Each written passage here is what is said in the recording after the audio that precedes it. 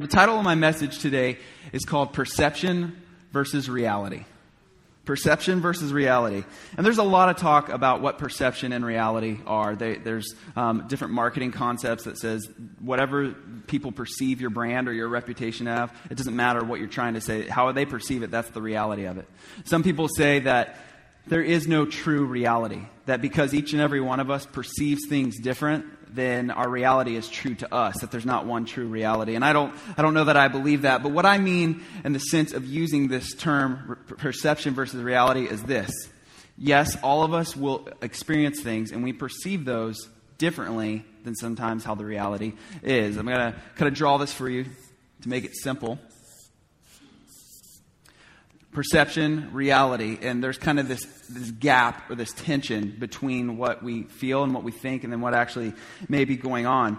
And so I want to give you guys a few examples today of maybe some everyday ideas of perception versus reality.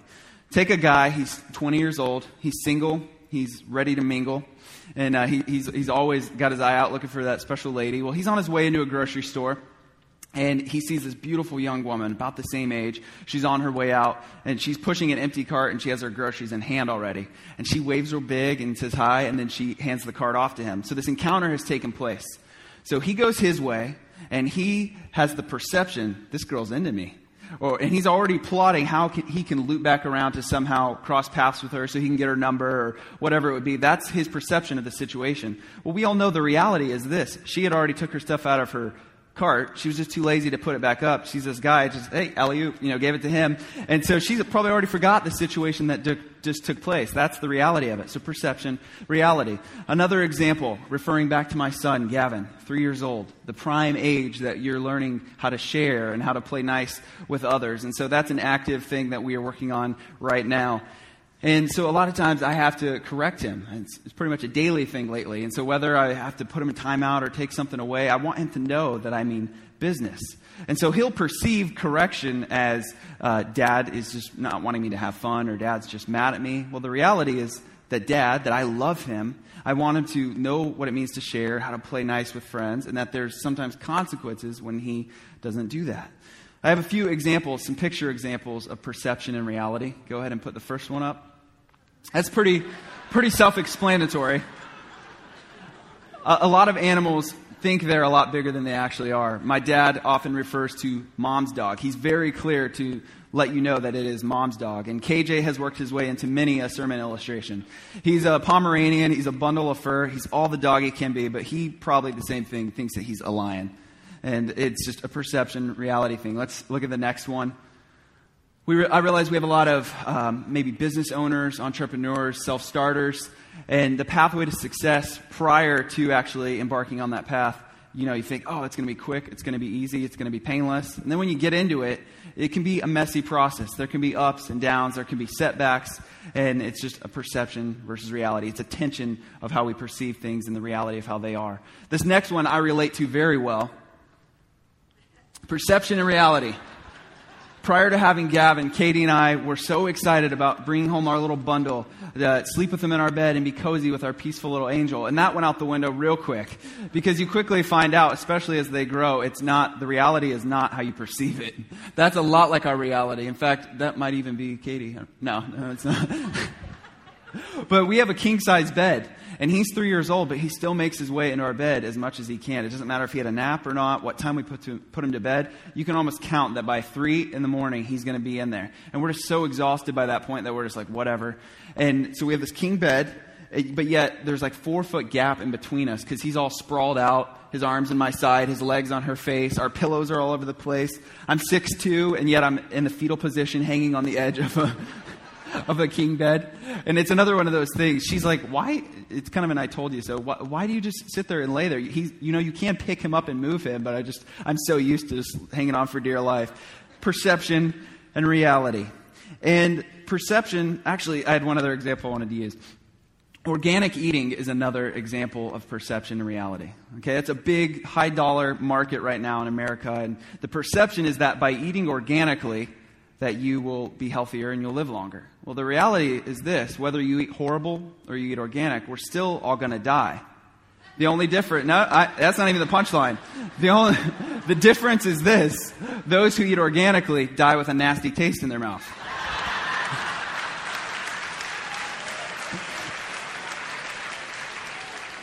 Okay, so maybe that one's a stretch, but y'all get what I'm trying to say, this tension between perception and reality. And I believe that our perception can be affected by a lot of things. It can be affected by our circumstances, our experiences, our emotions. A lot of things can play into how we perceive something that is happening in our life. But the biggest thing that determines our perception is what we can observe, the things that we can see. And you may have heard that discontent comes by comparison. No one is more aware of your situation than you are. You know the hardships you're facing. You're the one who knows your marriage is falling apart, or you're waiting on what could be a bad call from the doctor. The bills are piling up. The kids are rebelling. Whatever it is that you're facing, you're fully aware of that. And you think you're the only one going through it. And then you compare to the situations of those around you based on what you observe, what you perceive, and you think, oh, they've got it so much better than me. Well, I've heard that as comparing your behind the scenes to someone else's highlight reel. Comparing your behind the scenes to their highlight reel. You have a perception based on what you observe, when the reality, they may be in the same situation you are, or even worse. And so we can't compare, we can't allow our perception or ideas of things to be formed simply by what we observe. And I believe that the things of God are no exception to perception versus reality. If anything, they are a perfect thing to look at, to kind of study the tension between how we perceive things and then God's reality. Why? Because we are finite and God is infinite. We are natural. He is supernatural. We have limited resources and He created everything. We have limited knowledge. He is all-knowing. He's all-powerful. He's everywhere present. There's the revealed part of His will that we can see through His Word. And then there's the part that He doesn't reveal. And we struggle with the fact, why won't God just spell this out for me? There's a lot of things that can make it easy to understand that when it comes to the things of God, a lot of times there's this gap or this tension between how we perceive things and then the reality and the perfection and the fullness of how God really is. And if we get so focused on things in the natural, we'll miss the reality of who He is. And when we get so focused through our natural scope, our view, our perception, this is what happens. Rather than just giving Him our need, we end up coming up with the solution. We come up with our idea of what should happen, what the quick fix is. And so rather than just say, God, I give you this need, I don't know what to do, but I know that you do. Rather than do that, so often we're like, God, make this happen. Or God, I really want this to happen in this situation. And we're trying to tell God how He's going to fix it. Rather than to say, God, I give you this need, and I trust that the reality of your provision is perfect. That your timing is perfect. And so today we are going to relate perception and reality directly to the provision of God. Because how many of y'all are believing for something? How many of y'all have needs and desires and areas where you are trusting for God's provision to come alive in your life? We have needs. And we stand on His promises, and we have to focus on the fact that His solutions, His ways, His reality is so much greater than maybe our natural perception. Ephesians 3:20 says, "Now all glory to God, who is able, through His mighty power at work within us, to accomplish infinitely more than we might ask or think." Proverbs 19:21 says that you can make many plans, but the Lord's purpose will prevail. It doesn't say that your perception will prevail, your idea will prevail. It says the Lord's purpose, His will, His provision, the reality of how perfect He is. That's what will prevail. And so I want to lay down my purpose. I don't know about y'all. Whatever my agenda or my idea would be, I want to get to the place where I'm comfortable and confident to say, you know what, God, I give it to you. Your purpose prevail in my life. Amen? And understand this, a lot of times with the tension between perception and reality, in some things the reality is inferior. For instance, the guy who thinks that girl was into him and really she was just dishing off her card on him. The reality was a letdown compared to the perception. Katie and I, sleeping with Gavin, we're like, oh, it's going to be so cozy. No, it's really not. The reality was a letdown compared to our perception. But with the things of God, the reality will always far surpass your perception of what you think is going on or what should happen. His reality is greater. It is superior to our perception. So I want to walk through a few scriptures. Actually, are you guys here? You alive? You breathing? Okay, if you have breath in your lungs and you're here today, God's not done with you. I want you to know that He's got a plan and a purpose. And so whatever you're facing, whatever you walked in here with today, just tune in with me for this next little bit of time and just see how this can relate to your life, because I promise God wants to speak something to you. We're going to look at some promises and some ideas that maybe we've heard, maybe we've thought we understood, and maybe it's really just our natural perception. And I want to show you God's reality in regards to these things. If you have your Bibles, open with me to Philippians 4. Philippians 4, and this is one of my favorite chapters of Scripture. It's full of God's promises, and I love it because Paul is writing to the church of Philippi, and his circumstances have been awful. Many believe he wrote this very piece of Scripture from behind prison walls. His situation was horrible, but yet his perspective was great. His outlook, his view of God's faithfulness and provision was great. And so he's encouraging the church in that. And if you look at verse 13, it says, "For I can do everything through Christ who gives me strength." I can do everything through Christ who gives me strength.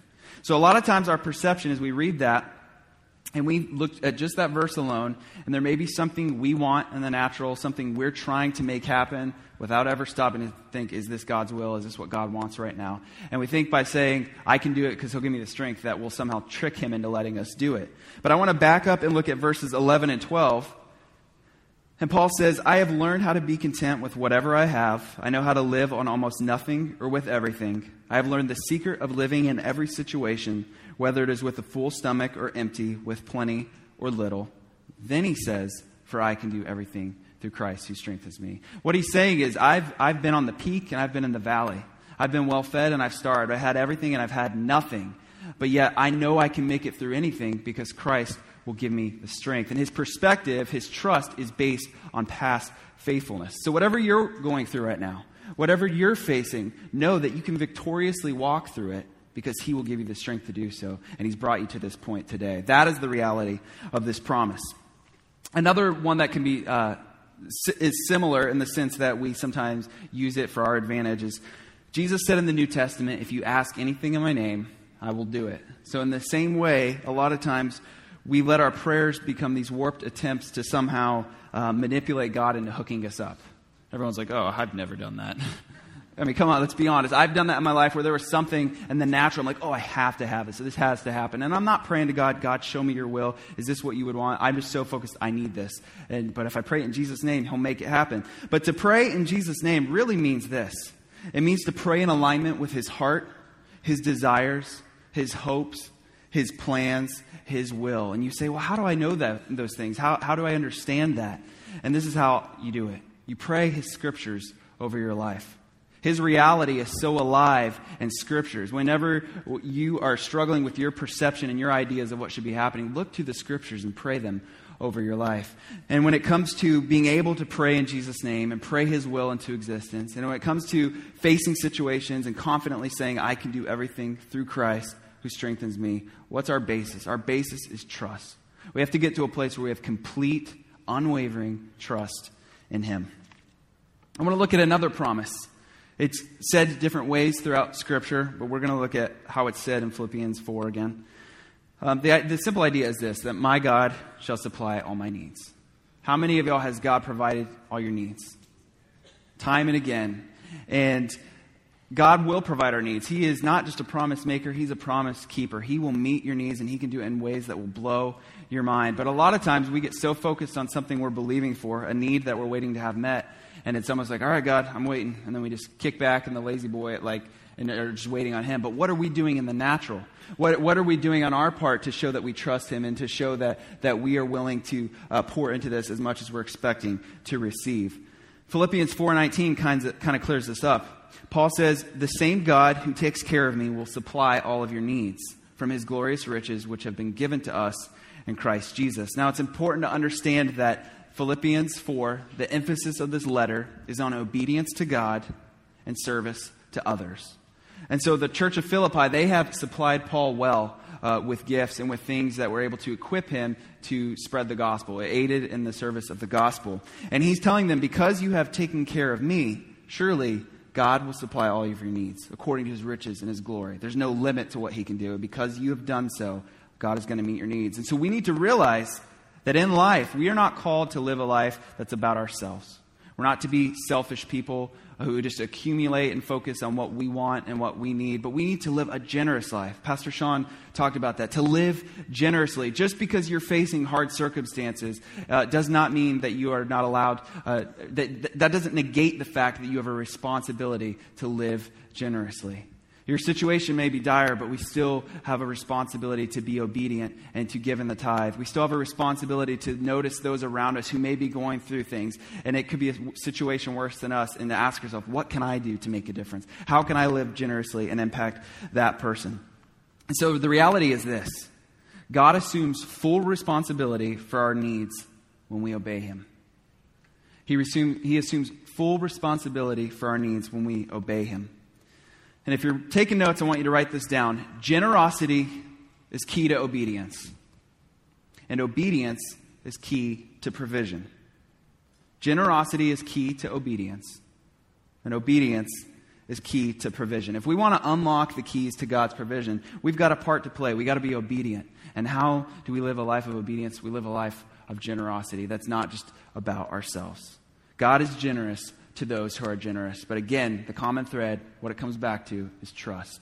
Do we trust Him or not?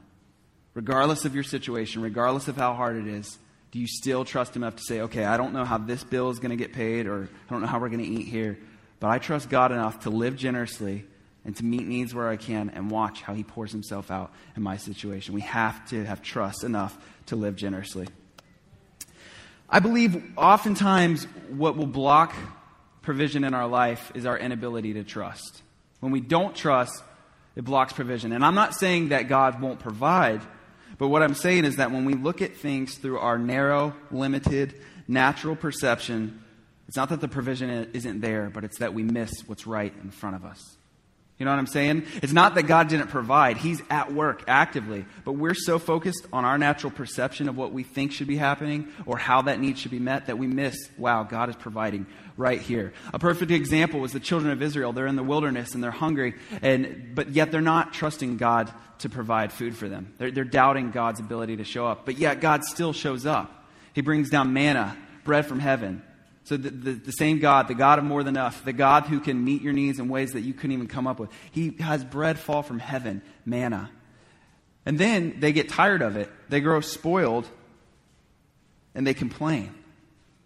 And so that's a perfect example of God's providing, and He's doing it in an amazing way, but yet they're so focused on what they want and how they view it that they're missing this supernatural provision that God is working in their lives. So don't miss that provision. Don't let an inability to trust block you from seeing the things, seeing the ways that God is providing right now in your life.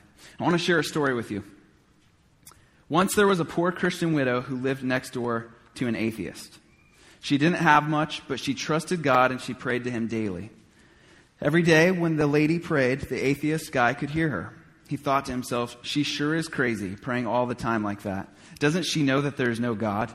Many times while she was praying, he would go to her house and harass her, saying, "Lady, why do you pray all the time? Don't you know there is no God?" But she kept on praying. One day she ran out of groceries.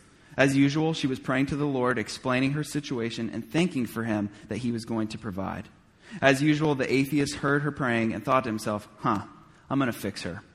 He went to the grocery store, bought a whole bunch of groceries, took them to her house, dropped them off on the front porch, rang the doorbell, and then hid in the bushes to see what she would do.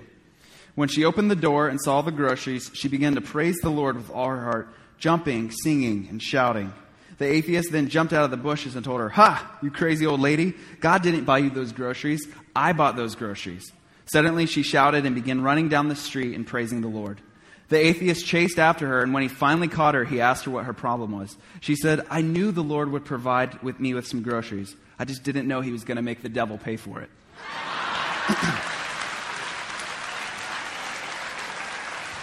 So the point is this. If God can use an atheist who's trying to prove to some old lady that there's no God to meet her needs, he's pretty creative. I think He's capable of meeting our needs. So don't miss His provision at work right around you just because it may not line up with what you're expecting in the natural. Amen? It's been said that if someone wants help, they've got to help themselves. Someone wants help, they've got to help themselves. But I believe in God's kingdom, it's a little different. Yeah, we have responsibilities in the natural. We have things that we need to do in ways that we're supposed to live and to be stewards of what He's given us and to trust Him. But God helps those who turn to him. He's not saying help yourself. He's saying turn to me, run to me. I will help you. I will provide for you. And so we have that tendency to be self-sufficient, self-reliant, come up with everything as if it depended on our ability, our finances, our timetable. Well, it doesn't have to do with any of that. We just have to get to the place where we turn and we run to him and we trust him. And so are we trusting ourselves or are we trusting him? Are we trusting our natural perception or are we trusting his perfect reality, the fullness of his provision? And I think in order to get to a place of complete trust, we need to understand his divine providence. And I want to share a word with you. The word is pronoia, and it's Greek for provision. And what it really describes is this. It's divine forethought, providential care, and intervention. Divine forethought, providential care, and intervention. And so when you break that down, take the divine part out of it. Yeah, he's God, he is divine, we're not. But just even forethought. We don't know what's going to happen after service, but he's able to look into the future and he knows everything you're going to face. He has foreknowledge. And so the needs that you're facing now, of course he's aware of them because he knows the ones that you have yet to even be made known. He has divine forethought. He has providential care. Providence, what does that refer to? Again, it's his divine nature, his ability to provide as only he can. But the part I like the best is that intervention. Intervention. Romans 8:26 says that when we don't know what to pray, the Spirit will intercede on our behalf. When you don't know what to pray, the Spirit will intercede on your behalf. Well, I believe in the same way, when we don't know what to do, he'll intervene on our behalf. He'll intervene on your behalf. So many of us, we're in these situations where we can't see the light of day. We're so clouded by all the negative aspects and we're just lost in worry. And so how are we able to intervene in something that we're just caught in the middle of a storm? But he's able to look at that and he's able to step in and intervene and make it work together. He knows what's best for our life. He knows our needs and he's able to meet them. Romans 8:28 says that he'll work all things out for the good of those who love God and who are called according to his purpose. He can work everything together, even a mess that you created, even circumstances that are ugly, and it seems like there's no way out. He can work those things together for good, for those who are called according to whose purpose? His purpose. Who are called according to his purpose. Not my purpose, not your idea of what should happen, not our perception, but his purpose, his reality. Let me read that again. The good of those who love God and are called according to his purpose, his reality. We have to trust in his perfect reality, not our natural perception. So getting to this common thread, getting to this place of complete trust. Well, how do you do it? How do I get to a place where I'm just able to trust unwaveringly? And I don't believe it'll ever be simple, but I believe there's 2 steps that we can take that will help us get to a place of complete trust. And the first one is this, is that we surrender. Say surrender. Get to a place of surrender. And you say, really, it's just that simple? You're telling me that I need to surrender? And yeah, I am. A lot of times surrender has maybe a negative connotation. People look at it as quitting or giving up or a coward's move. But I believe it's beautiful in this sense. When we're facing something horrible, we have the weight of the world on our shoulders. God's not expecting us to figure out the way out. He's not expecting us to come up with what the fix is. He's not expecting us to make it all happen on our own. But he's just asking us to turn to him. It's surrender. It's coming to the end of yourself. It's saying, you know what? I don't know how I'm going to make it out of this, but it's okay. I lay it down and I turn to you. I trust you because your ways and your reality and your provision are perfect. And every day, each and every one of us, we have a choice. We get up and we start our day and we have a choice. We can choose to worry or we can choose to trust. Worry or trust. So many things in our life come down to how we answer that choice, worry or trust. And despite our best efforts, so many of us get up and we get thinking about our day. We get thinking about what happened yesterday. We get thinking about what's on our to-do list for today. And before we know it, we're overanalyzing. We're obsessing about the details. We're playing out scenarios in our head. And we're in the sick cycle of worry. Forget trust. We're beyond that. Now we've already made our choice and we're so lost and we torture ourselves. We do it to ourselves. And then that worry becomes anxiety and depression, and it manifests itself physically in your life. And so many things that we face, so many symptoms or ailments, I believe the root is stress. And the root of that is really just us choosing to worry. where we're throwing our peace out the window. Proverbs 3:5-6 says, "Trust in the Lord with all of your heart. Do not depend on your own understanding. Seek his will in all you do, and he will show you which path to take." Now I'm going to read that again, and I'm going to insert perception and reality. Trust in the Lord with all your heart. Do not depend on your own perception. Seek his reality, his provision, in all you do, and he will show you which path to take. And worry is such a waste because I believe 95% of it is future related. We spend our time thinking about things down the road that may never happen, worrying about the future. And the majority of that is probably never going to happen. Rick Warren says that worry is a down payment on a problem we're likely never going to have. I've also heard it say that fear of the future is a waste of the present. It's like taking that gift of peace that God has given us and just giving it over to the enemy, embracing worry and negativity. And we do it to ourselves. It's this cycle. And I believe the devil has perfectly planned it that way. And we have to choose to trust. And in order to do so, we're going to have to shift our perspective. We're going to have to shift our outlook, where we're not always worrying about the future, but we're focusing on the now. Where we're not worrying about ourselves, but we're focusing on the goodness of God. Where we're not worrying about all the things that could go wrong, but we're looking at the things that are going to go right. Amen? Amen. Matthew 6:34 says, "Do not worry about tomorrow, for tomorrow will bring its own worries." Philippians 4:6-7 says, "Don't worry about anything. Instead, pray about everything. Tell God what you need and thank him for all that he has done. Then you will experience God's peace, which exceeds anything we can understand. His peace will guard your hearts and minds as you live in Christ Jesus." Now I'm going to read that again, and I'm going to insert perception and reality. Don't worry about anything. Instead, pray about everything. Tell God what you need and thank him for all he has done. Then you will experience God's reality, God's provision, which exceeds anything we can perceive. And his peace will guard your heart and minds as you live in Christ Jesus. 1 Peter 5:7 says, "Give all your worries and cares to God, for he cares about you." Stop carrying things you weren't meant to carry. Stop trying to figure out things that he doesn't expect you to have the solutions to. Give him your worries. Choose to trust, but you've got to surrender your perception to his reality. The second thing that we need to do in getting to a place of complete trust is to be intentional. Say, be intentional. We have to be intentional. And you say, be intentional about what? It just makes sense that we have to be intentional about the trust that we place in God. If we're expecting him to pursue us with his provision, if we're expecting him to pursue us and meet our needs, then we need to be intentional about pursuing him. We need to realize that we have a part to play in the natural. Not all the work is on God. He'll do the heavy lifting, but we need to extend ourselves to him, and we have a responsibility to pursue him intentionally. Matthew 6:31-33 says, "Don't worry about these things, saying, 'What will we eat? What will we drink? What will we wear?' These things dominate the thoughts of unbelievers. But your heavenly Father already knows all your needs." Let's hold right there. He knows our needs. He knows my needs. He knows your needs. He knows what we've been going through. Yeah, God knows what we're going through. He knows even more than we're aware. He knows our needs. Reading on, it says, "Seek the kingdom of God above all else and live righteously, and he will give you everything that you need." So he says right there, I know your needs. And he goes on to say, I'll meet your needs.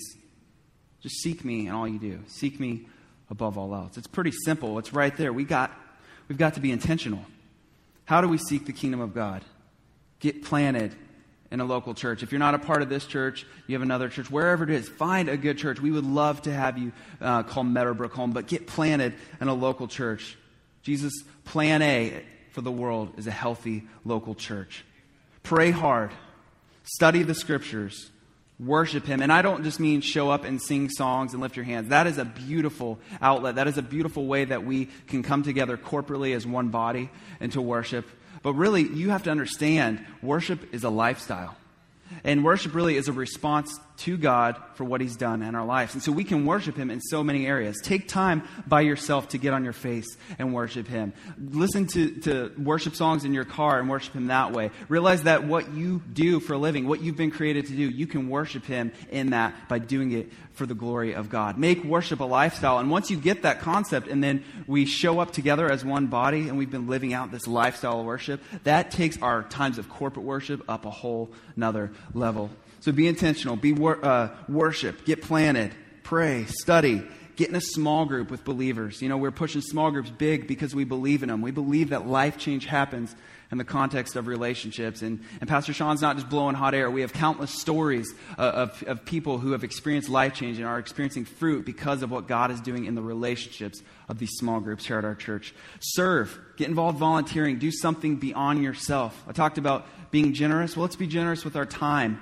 and with our talent. Let's be generous with our treasure and give generously. Take God at His word and be obedient in the tithe and be obedient to meet needs of those who are less fortunate than us. These are all ways that we can seek the kingdom of God above all else. Really, He's just saying, don't make it all about you, but respond to me. Be intentional towards me, and I will meet your needs. I know what they are. I'll take care of you. So it comes down to that. We want to get to a place of complete trust. We've got to surrender our perception to His reality, and we have to be intentional about pursuing Him. I want to close with this. Revelation a lot of times is looked at as the end times book. It's just about the apocalypse or the tribulation or the rapture and dragons and multi-headed things. And people get all freaked out by Revelation. But I believe Revelation is a beautiful book. And I also believe that it is a book that talks about two realities. And John is writing and he's essentially saying, here's what's going to be going on in the world. Here's some of the things that will be happening. Here's what you'll be facing. And all of us in our own, we're facing a tribulation of sorts individually, whatever you're going through. You're facing some things. And John's saying, here's what will be going on. But you don't have to let these horrible things dictate your response to God. Just because it seems hopeless, that doesn't mean you let that dictate how you respond to God. Because you're in the world, you're not of the world. We're in it, but we're only here for a while. God is going to come back and He's going to renew all of this. We're in it, but we're not of it. Jesus said while you're on earth, there's going to be trials and tribulations. There would be things we face. But He doesn't put a period there and then say good luck. He says, take heart. I've overcome the world. We follow the one, we serve the one who has overcome those trials, who's overcome those tribulations, who's overcome the things that we may face. And in Him we have perfect, timely, complete provision. That is the reality of God. I want to leave you with this one last thing. If you're taking notes and you walk out of here with anything today, I want you to write this down. Don't let your situation dictate your perception of who God is. Let the reality of who God is dictate your situation. Don't let your situation dictate your perception of who God is, but let the reality of who God is dictate your situation. Did y'all get anything at all out of this morning?